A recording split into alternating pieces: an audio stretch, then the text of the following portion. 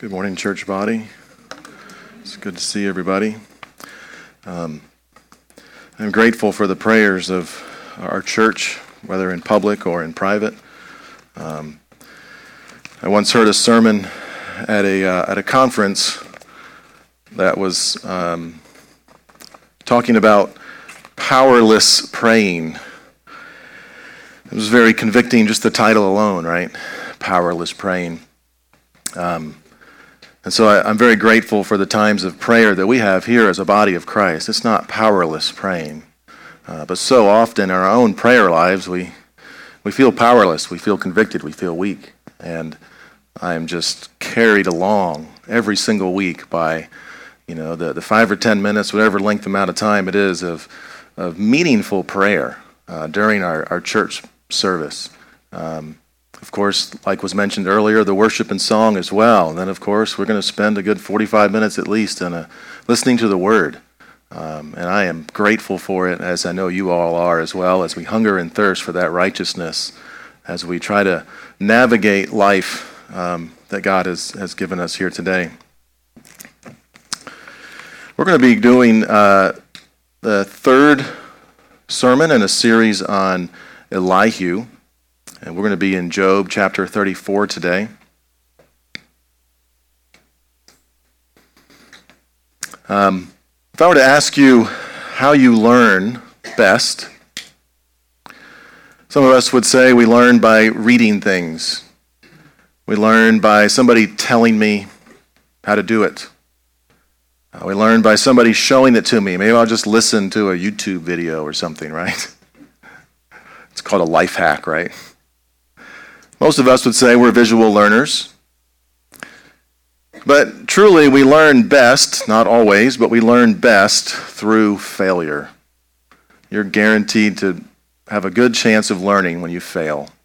There's the lighthearted examples of having a kitchen cabinet open above your dishwasher, right? Someone tells you, be careful for that. Well, you learn the hard way sometimes. You hit your head on it. That's a lighthearted example of learning through failure, right? You're not going to do that again, maybe twice. But the best way to learn about suffering is while we're suffering, while we're seeming to fail, maybe not failure, but it's suffering. You could read a book about suffering. When we were in Montenegro last month, I believe, 2 months ago, there was a book laying around called Good News for Anxious Christians by Phil Carey. And it was laying around because they were translating it into the local language, into Serbian and Montenegrin. They had purchased the rights to it, or they were given the rights to it. If you want to translate this, it's a great book about living a gospel-centered life. You could read that book. I would recommend it. Good News for Anxious Christians. While we're suffering, we're typically going to be anxious. But the best time to learn about suffering is while we're going through suffering. That's just the reality of it. Nonetheless, we are called to learn and apply God's word to our lives and our souls, and we're going to learn about suffering in the book of Job. But I want us to make sure we understand the thrust of the book from the genre that it's in. It's in the wisdom literature. We've said this once already, but it bears repeating because we need to make sure we have this hidden in our hearts, this truth hidden in our hearts from all three books of Proverbs, Ecclesiastes, and Job. All have the same theme, and that is for you to fear God. That's the point. It's not just about how to navigate suffering with the least amount of pain. It's about fearing God in the process.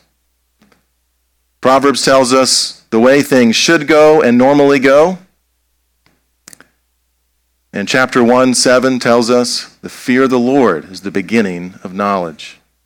Ecclesiastes goes through and explains why things are the way they are in 12 short chapters. What do we do when things don't go well or the way we expect them to? And how does the book conclude after 12 chapters? And you only get to the conclusion after 12 chapters. It's not at the beginning of the book. for a reason. The conclusion is to fear God and keep his commandments. It's kind of laid out in the way that Jesus taught with parables. Parables had one point, not many. One point. You had to listen to it. And it was kind of a hidden meaning. In Ecclesiastes, God reveals to us to fear God and keep his commandments. Job explains the exceptions in life when things don't go the way they are. He is an illustration of that. And all of us have things in our lives that are unique to us, yet not uncommon to mankind. But we all have trials that you're just like, wow, that's a really hard trial. I don't know what that's like. But I have a really hard trial in my life, and we all can say the same thing. But Job is also themed with fearing God as a man who fears God. The book starts out by saying there once was a man from the land of Uz. His name was Job. This man was blameless and upright, one who feared God and shunned evil, turned away from evil. Now, Job didn't learn that completely. He didn't start out perfect. Okay, he did have the fear of God in him. I believe he had it in him the whole time, even though he crossed some lines. And he continued to learn the fear of the Lord as he gets about 4 chapters or so from the Lord at the end. The primary theme in the last 4 chapters where Job is rebuked by the Lord, I would say, is he's learning to fear the Lord. And so I've titled this particular sermon, Out of the Depths I Cry to You, or Out of the Depths I Call Out to You. Really as kind of a way to understand the entire book of Job. And chapter 34 being in the book of Job. That even though Job is crossing some lines with anger and accusations towards God, he is still talking to God. There is still an element of humble submission in him. He's calling out to God. And we call out to God during our times of suffering. Suffering is a cause to call out to God. Let that be a truth that you have in your mind and in your heart. That suffering is a call or a reason to call out to God. And we call out to God for wisdom in our trials. James chapter 1 tells us if you lack wisdom, call out to God and ask him for it. He will give it to you just because you're humble enough to ask for it and admit that you don't know it. And during trials, why do we need to ask God for wisdom? Well, the previous paragraph in James chapter 1 says that when you go through trials, what should your attitude be? One of joy. I need a lot of wisdom to go through a trial and suffering with joy. To be like Christ, who for the joy set before him endured the cross. But we know that trials are not pleasant at the time. Hebrews 12:11 tells us that no discipline at the time, or suffering, if you will, seems pleasant at the time, but it readily admits it is rather what? Painful. One of the first stages in grief processing is to acknowledge the pain. And it's there. John Locke was a political advisor in England in the 1600s. He was a very influential philosopher, actually, as well as a politician. And he surmised that everybody makes a decision. Every decision you make is based on 2 things, and I think he's right. Our natural inclination is to make a decision based on avoiding pain and moving towards pleasure. Every decision we make naturally. I think that's helpful to acknowledge. But we've been talking in the Gospel of Mark about taking up your cross and following him. Well, that involves some pain. And so the Christian life is going to take that and turn it upside down. We have a song that we sing that I don't quite understand, and I don't like it. There's one phrase that says, where pain is pleasure in your service. I am not to the point of singing that with all-out worship. It's with wonder and saying, Lord, I am not there like I would like to be. We are called to carry our cross, but to outright say pain is pleasure, that's a hard line to sing. But this idea of understanding that our decisions to avoid pain and move towards pleasure is important. There's a line of Christian thinkers named John over the course of about 400 years I want to point out to you. Okay, John Locke was a student of John Owen, who was an influential writer. Those two lived concurrently in the same time. And John Locke's writings were very influential 100 years later with Jonathan Edwards. Not many of us have read Jonathan Edwards, but he was influenced by John Locke's writings. Fast forward about 200 or 300 years, nowadays, and the other John Piper, read a lot of John Edwards. Okay, so there's just a line of thinking there and showing us how we make decisions. We try to avoid that pain. But God is our Heavenly Father, and does He allow us to experience suffering? He does. That is His will for mankind. It's His plan for us to call out to Him, as suffering is a call to cry out to God. One more last thought about suffering is that suffering has value in our lives because Christ has suffered. Simply because Christ has suffered. You can take away all the other thinking about everything, and quite simply, because Christ has suffered, suffering has value. That's an important thing to consider. Well, I'd like us to remember some of Job's story as we're jumping in to chapter 34. And it's been a while. It's a big book, and we're only focusing on 6 chapters of Elihu. This is the 3rd series in a sermon on Elihu. I want us to remember Job's story that after he had lost everything, his possessions, even his own children, his own health, he had 3 friends who came and comforted him. They were silent the first week that they visited him. This was probably the best time when they were his friends. They were just there listening. In crisis situations, presence is everything. They were good friends. There's a lot to be said for the discipline of silence. The Lord's Day is a day that's different than the rest of our week. Typically, our cell phones aren't buzzing like crazy on the Lord's Day. I got an email this morning. I sent out an email to some of our youth leaders this morning. And Microsoft is saying that today is a different day than the rest of the week. It sent me a little reminder. It said, do you want to send this during business hours? And I thought, well, it's Sunday, it's the Lord's work, I'm just going to send it today. But there's a lot to be said for the discipline of silence. There's a lot to be said for the discipline of rest.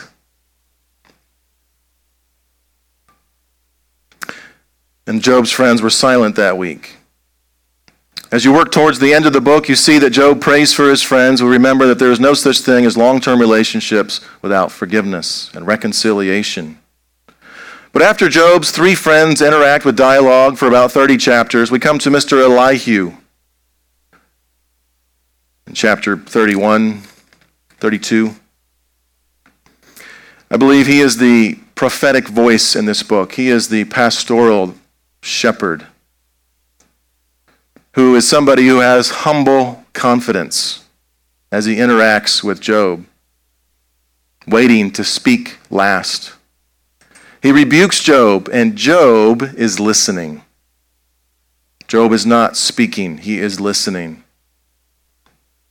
When we were in Montenegro, one of the elders for the Bible church, if you will, in Montenegro, that Stan is a pastor of, and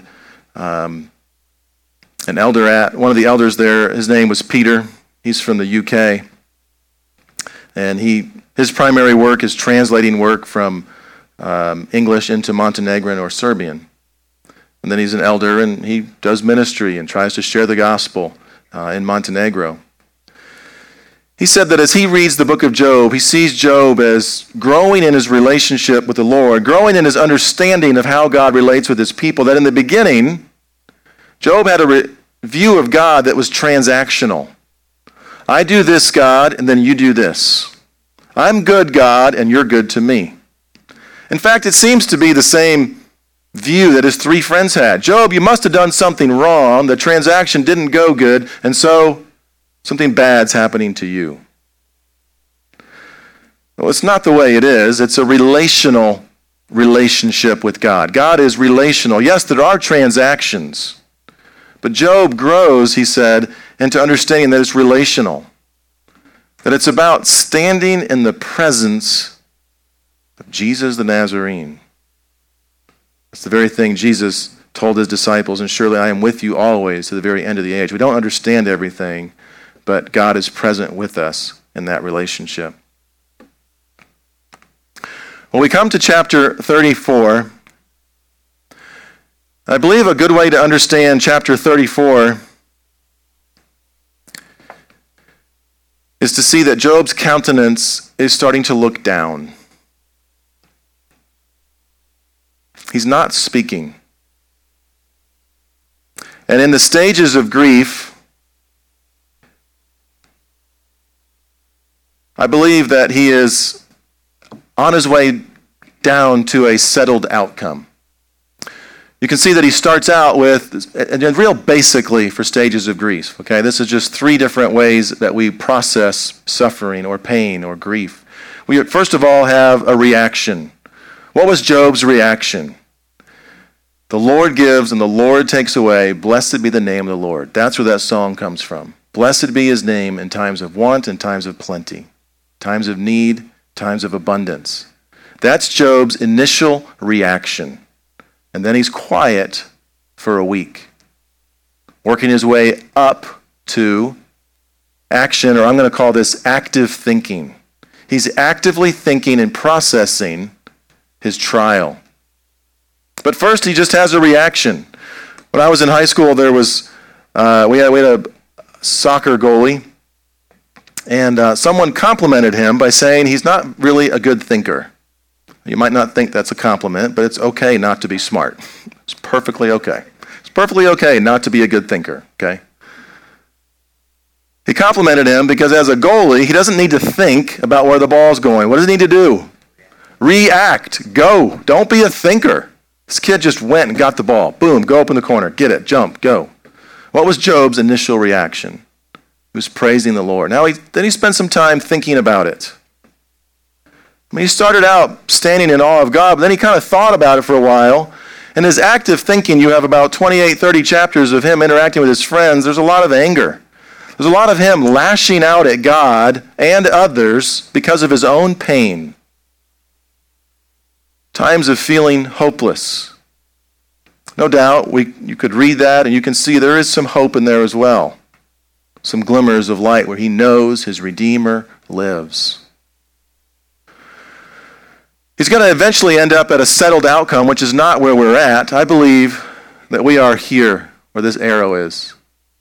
Chapter 34 is Job coming down from his active thinking, coming down to a settled outcome. Now, Elihu is going to comment on the active thinking part of it. He's going to quote Job as if it's a court case or something. You want your trial, Job? Here are your words. I'm going to hold them against you. As Job is on this downward arrow to his settled outcome, I believe he's mourning his situation. I believe he's becoming more and more humble. I believe there's some sadness. And he is again silent. Before he comes to his settled outcome of digging in, standing in awe of God, having gratitude, having purpose, and being others focused as he's praying for his friends. How do we know? What clues in the text are there that Job is silent? Well, he doesn't speak in chapter 34. Let's look at chapter 33 and the 3 verses immediately before 34.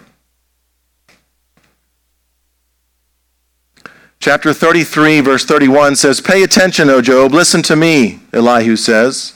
"Be silent and I will speak." But he gives him an opportunity to speak, and he says, "If you have any words, answer me.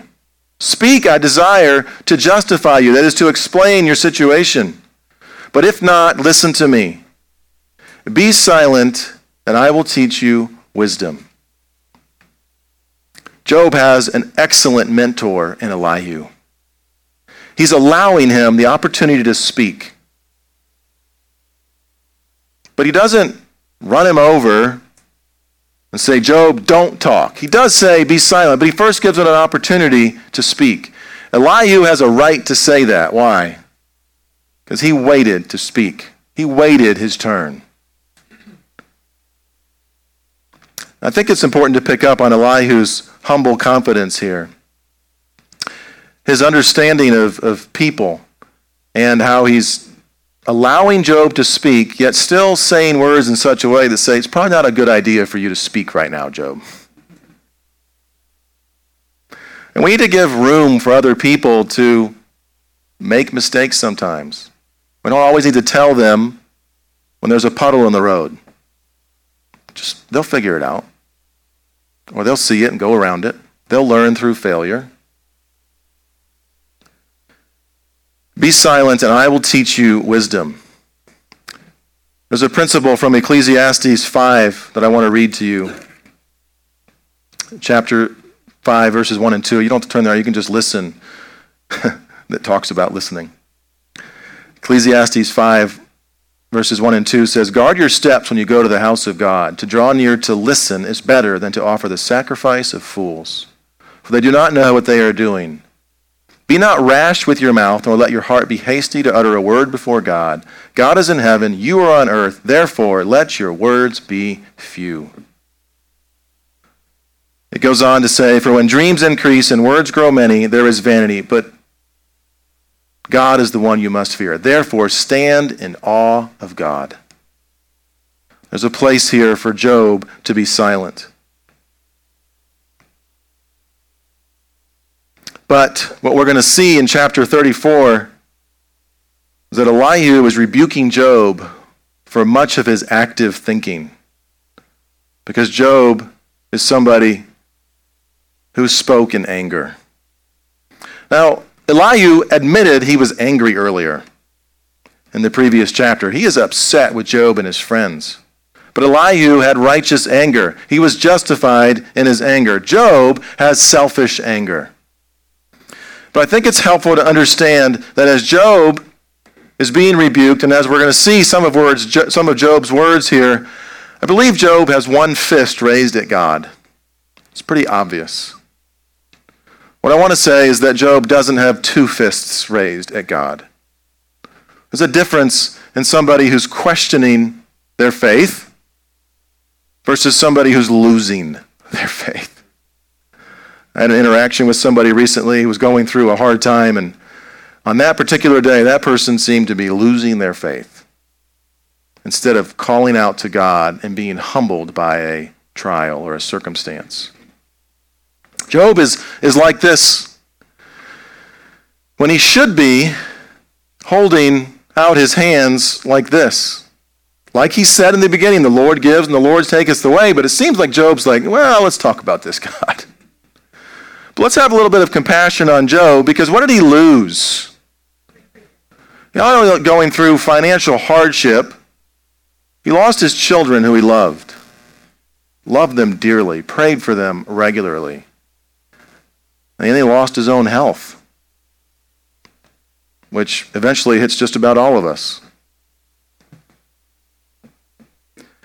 And I believe that one fist is appropriate because there's a contrast between Job and his children. Job's children are described as somebody who, as people who likely have cursed God in their hearts in chapter 1. This seems to be people raising up their fists like this. But we are called to hold whatever we have in our hands like this continually. So let's look at chapter 34, and let's see how Job's countenance is looking down, how Job is quiet. We're going to look at verses 1 through 9 first. We're not going to cover every particular detail in this chapter. It's a long chapter. But let's look at the first 9 verses to start with.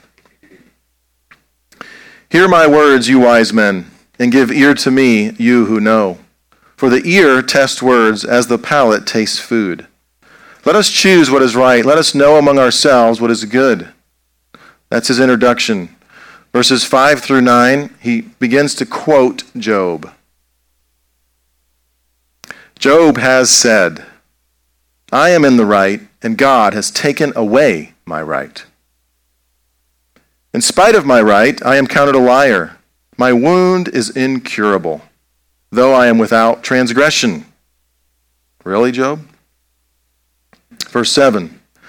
What man is like Job, who drinks up scoffing like water, who travels in company with evildoers and walks with wicked men?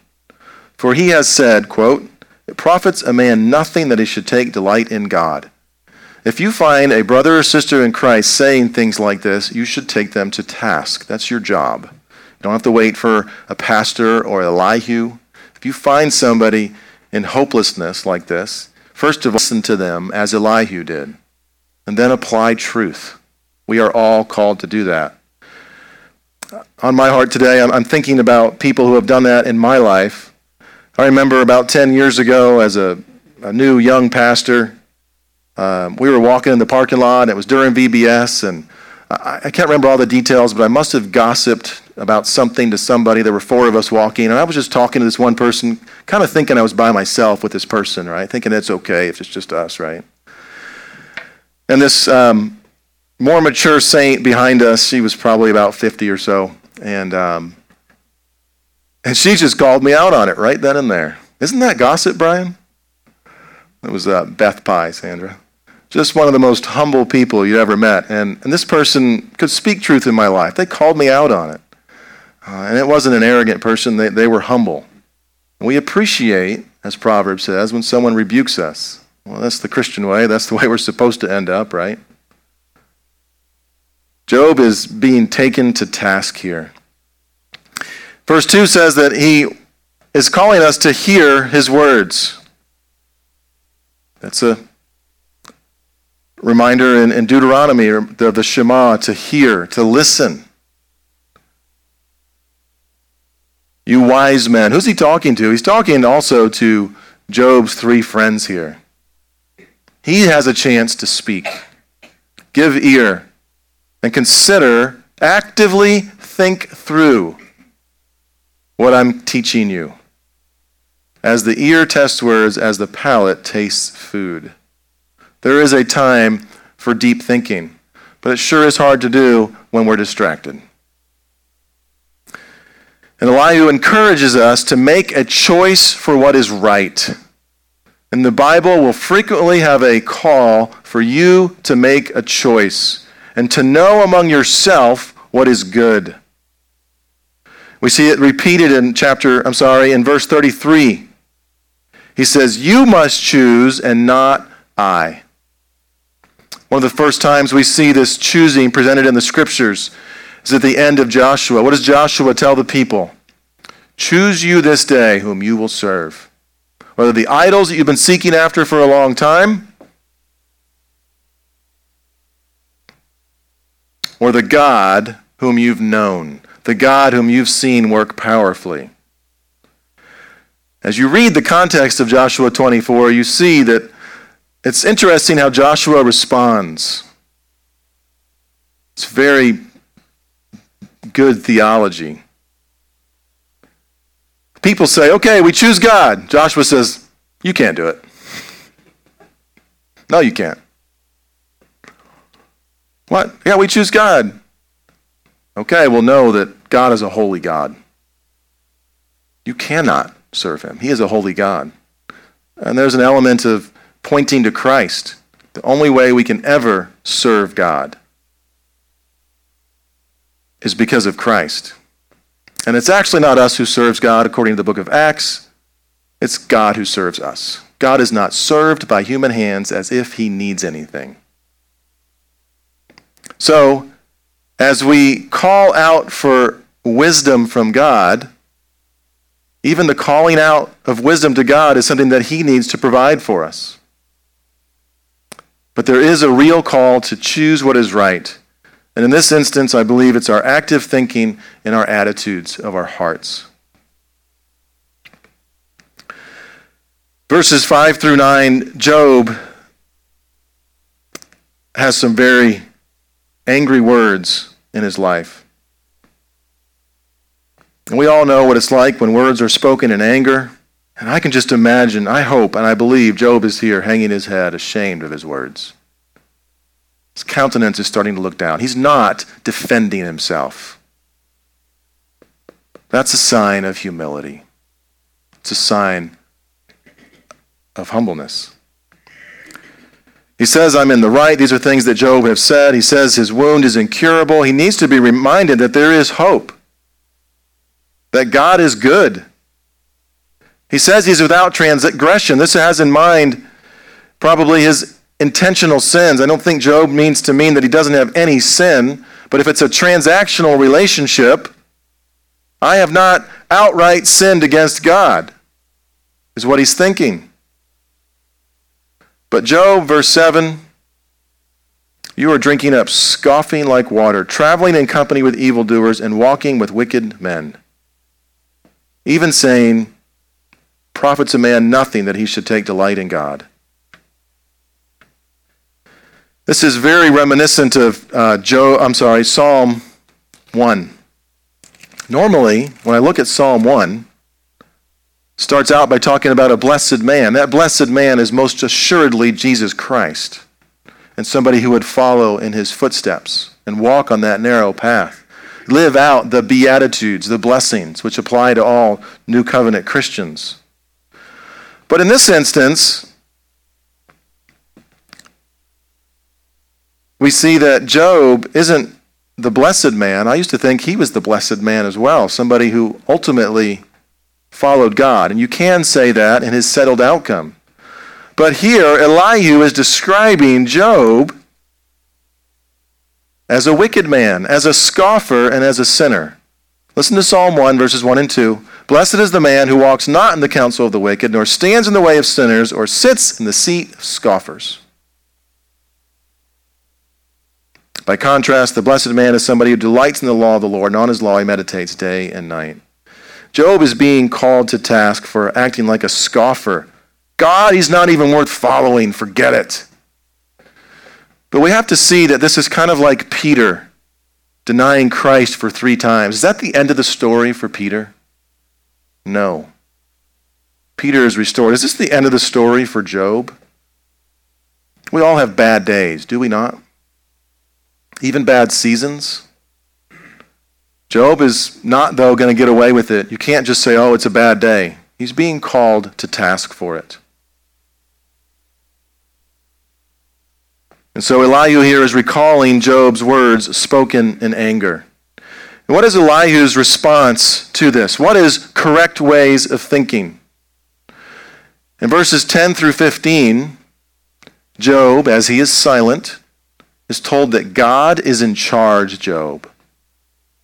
God is in charge. Verses 10 through 15. Therefore, hear me, you men of understanding. Now I believe it's talking to anybody and everybody, not just the 3 men. You and me, listen to God's revealed word. Far be it from God that he should do wickedness, and from the Almighty that he should do wrong. For according to the work of a man, he will repay him, and according to his ways, he will make it befall him. That is ultimately on Judgment Day. Of a truth, God will not do wickedly, and the Almighty will not pervert justice. Who gave him charge over the earth? Who laid on him the whole world? If he should set his heart to it, and gather to himself his spirit and his breath, all flesh would perish together, and man would return to dust. Twice here, God is not just called God. He is called Almighty. The word here is Shaddai, frequently combined with El Shaddai, meaning God Almighty. In this instance, probably an abbreviation, Almighty. When we pray, me and you, we will often pray, God, I'm about to start my day, our Father who art in heaven. But there are times when we call out to God desperately, God, I need your supplies. God, I know you are strong. God, I know you are my provider. God, I know you are my creator. God, I know you have power over this situation, whatever it may be in our lives. Elihu is reminding Job, this is Almighty God. Powerful over all of creation. We know the back end of the story because we see the beginning of it and how there's interaction and spiritual warfare going on. Job doesn't see that, and so frequently do we also not see all that's going on or know why it's going on. Daniel, when he was praying with some sort of spiritual warfare being delayed in an answer for 3 weeks, there was some spiritual warfare going on. He didn't know it at the time. You don't need to know everything, Job. Just trust God is in charge. He truly is in charge. God is not going to do any form of wickedness.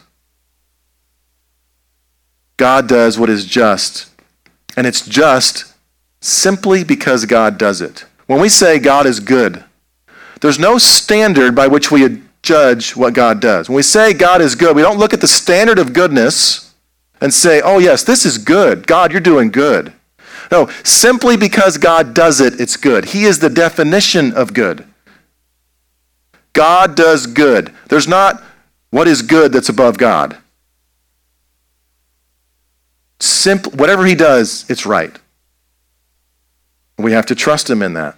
And he is a good God. And you see that throughout the story of the Scriptures in so many different ways. He is good in that he has given us mercy. He is good in that he's even given the lost people less judgment by living 100 years instead of 1,000 years, or 80 years instead of 800 with the flood. He is a good God. He will not pervert justice. He is the one who created the world. And if he would call the end of anybody's life, it would be up to him to do so, and he could do that. God is in charge of everything. You move down to verse 20 and you see the same thing, and the same theme of God being in charge. In a moment, they can die. At midnight, the people are shaken and pass away, and the mighty are taken away by no human hand. But by whose hand? God's hand. We're not in charge of when we leave this world. It's one of the truths that you talk to somebody about when they're not enjoying their life and wanting to end their life. You tell them a truth. You are not in charge of when you get to leave this world. That's a fact. God is in charge of when you get to leave this world. But we go to funerals, as Christy went to her aunt's funeral today. Rob officiated that funeral. Just about every year, certainly, we go to some funerals. The older you get, the more you go to. And we're reminded how life is short, how God is in charge of the time when we leave. We may consider ourselves mighty. Here it says in verse 20, the mighty are taken away. But who is taking them away is the Almighty.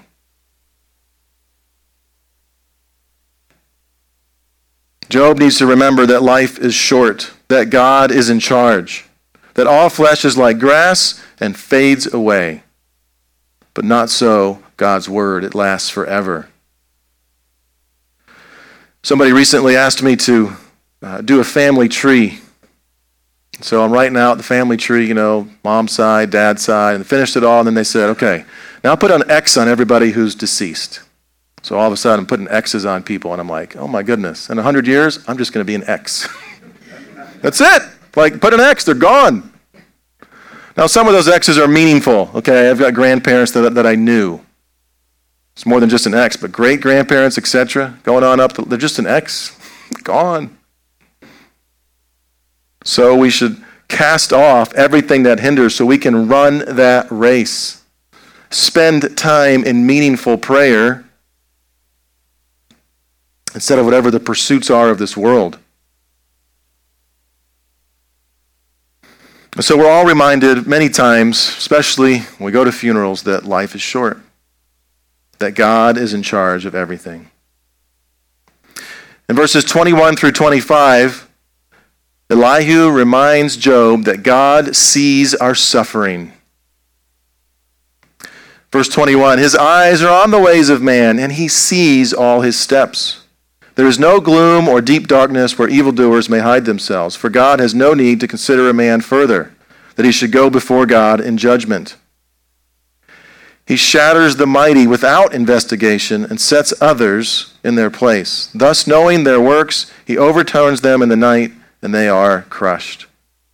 Verse 21, his eyes are on the ways of man. He does see all of our steps. This is important to know. We don't see everything. Who sees everything? God sees everything. You don't even need a trial. Job asks for a trial in verse 23. Really? You're going to teach God something that he hasn't known? That he hasn't seen? God, you missed this one thing. Again, in verse 24, there's this contrast between the mighty and the almighty. He shatters them without investigation. He knows what's going on. He overturns them in a night. You think back to the book of Daniel and Nebuchadnezzar, and in one instant, he's removed from ruling. Not only is he removed from ruling, he's removed from the sanity of his mind. God does see our suffering. And he allows us to suffer. How many years did he allow the children of Israel to suffer in Egypt? 400 years. Well, how does it start out with the Exodus? I have indeed seen your suffering. What was God doing during that time? Building up a mighty nation. Building up a mighty nation that when they left, they were given all their goods. The Egyptians' goods. Demonstrating to the whole world a God who can separate not just a river, but the Red Sea, Sea of Reeds.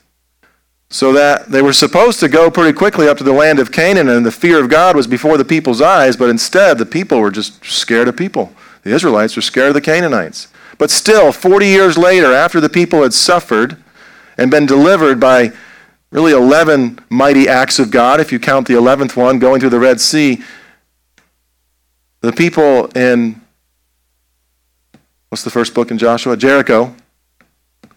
They had heard of this God. God was preparing for himself glory to all the nations through his nation. But in verse 29, we have a difficult truth. When God is quiet and he seems to hide his face. Verse 29 says, when he is quiet, who can condemn? When he hides his face, who can behold him? Whether it be a nation or a man. God has indeed spoken. He is not silent. God does see. But what do we do with this truth that we all experience? I don't understand the trial that I'm going through, we may say. It seems like God is not answering my questions. It seems that God hides his face. Well, we know that God is in charge. We know that God sees. But Job, you also need to know that you must seek after a hidden God. God has revealed himself, but you must seek after him. Jesus in the Sermon on the Mount says what? What are you called to seek first? His kingdom and his righteousness. Then in chapter 7, listen to Matthew chapter 7.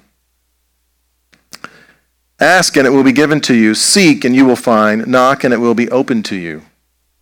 Everyone who asks receives, and the one who seeks finds, and to the one who knocks it will be opened. Or which one of you, if his son asks for bread, will give him a stone, or if he asks for a fish, will give him a serpent? If you then, who are evil, know how to give good gifts to your children, how much more will your Father who is in heaven give good things to those who ask him? Here's a great explanation for how God operates. He does allow us to suffer.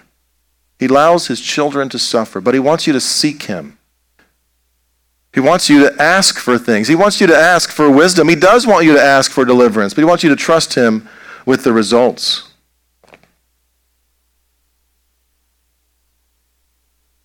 But it can be very difficult when we're going through a trial and some suffering, and we don't know all the answers. But God gives us comfort through his Spirit. God gives us answers in his word.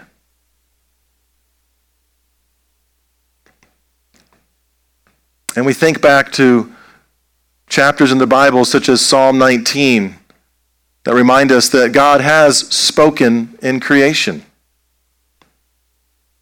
We know that there is a God. But this psalm concludes and emphasizes in the second half of the psalm by telling us how God has spoken to us most especially is through his word, his wonderful word. His good word that is useful in all areas of life. And especially he has spoken to us through his Son. And so what should our attitude be towards God? What should Job's attitudes be? We move to verses 31 and 32, and we see a correct attitude towards God is a teachable spirit. Has anyone said to God, I have borne punishment, I will not offend anymore? Meaning, I'm not going to cause accusation against God. Instead, our attitude should be in verse 32, teach me what I do not see. And if I have done iniquity, I will do it no more. Here is repentance. Here is humility. Teach me what I do not see. That is a correct attitude towards God, is a teachable spirit. That is to be agreeable. To admit my part of the contribution to any kind of conflict in humility. But the chapter concludes by Elihu summarizing Job's incorrect attitude towards God as an angry spirit. Verses 35 through 37. Job speaks without knowledge. His words are without insight. Would that Job were tried to the end, because he answers like wicked men. He adds rebellion to his sin and claps his hands among us and multiplies his words against God. Job, you have gone too far. Job, I hear that you're going through a hard time. But Job, God is good. God is in charge. He sees what's going on. God has spoken. He is not silent, Job. Seek after him, Job. But what has Job done? He's clapped his hands. He's not praising God. You ever seen anybody use their hands in sternness and anger? Now listen to me. Man, now somebody's angry, right? This is Job. He is upset with the Lord. He has been upset with the Lord, but now he's not responding. The Hebrew language is one of the first written languages in the history of mankind. It's not the first, but one of the first. It's a primitive language, and it speaks a lot of times with human gestures. When it talks about anger, the Hebrew says someone's flared their nostrils. Sometimes you can tell when somebody's mad just by their body language, right? Here it's describing Job's anger by clapping his hands, wringing his hands. He's not happy. But this is not, again, how Job concludes. Let's jump ahead and let's see, how does Job respond to the Lord after the Lord speaks for 2 chapters? Look at chapter 40. We're just going to look at verses 4 and 5. Job doesn't speak very much in this book anymore. He's just got 2 places of a few verses. Chapter 40, verses 4 and 5 says, Behold, I am of small account. What shall I answer you? And now with his hand, I have laid my hand on my mouth right now. I am not speaking. Now I have spoken once. I will not answer twice, but I will speak no further. I've said a lot, Job is saying, and I'm done speaking. I'm going to sit in silence. I'm going to listen to you. I'm going to take from your hand what you deliver, Lord. And now Job's hands, instead of clapping in anger or his fist being raised to heaven, where are his hands? Over his mouth. And so we remember that with many words is much sin. And we go ask God for help and wisdom through our circumstances and in our trials so that we can go through them with joy, but also, as James goes on to say, so we can be very careful with what? Our words. Job has gotten in trouble with his words. Would you pray with me? Lord, I pray that the rebukes that we experience in our own life would be taken to heart. Lord, I pray that we would learn the easy way from Job. Let our words be few to mankind or even to you, but that we would have words, Lord, and that you would forgive us where we have crossed a line, where we have lashed out at you and others because of our own pain. I pray, Lord, you would help us to have humility, to practice the spiritual discipline of silence, to let you work, to ask you to work. But that the words we do speak would be effectual and powerful prayers, not powerless prayers, but prayers that are full of your word, prayers that are full of forgiveness towards others and towards ourselves, recognizing that you're in charge, recognizing that you have given us a great salvation, recognizing that you see our sufferings. We do pray you would bring us great comfort in the midst of any trials that we go through. We thank you for the shepherds that you've put in our own lives, the mentors you've put in our lives to guide us with your truth. In your name we pray. Amen.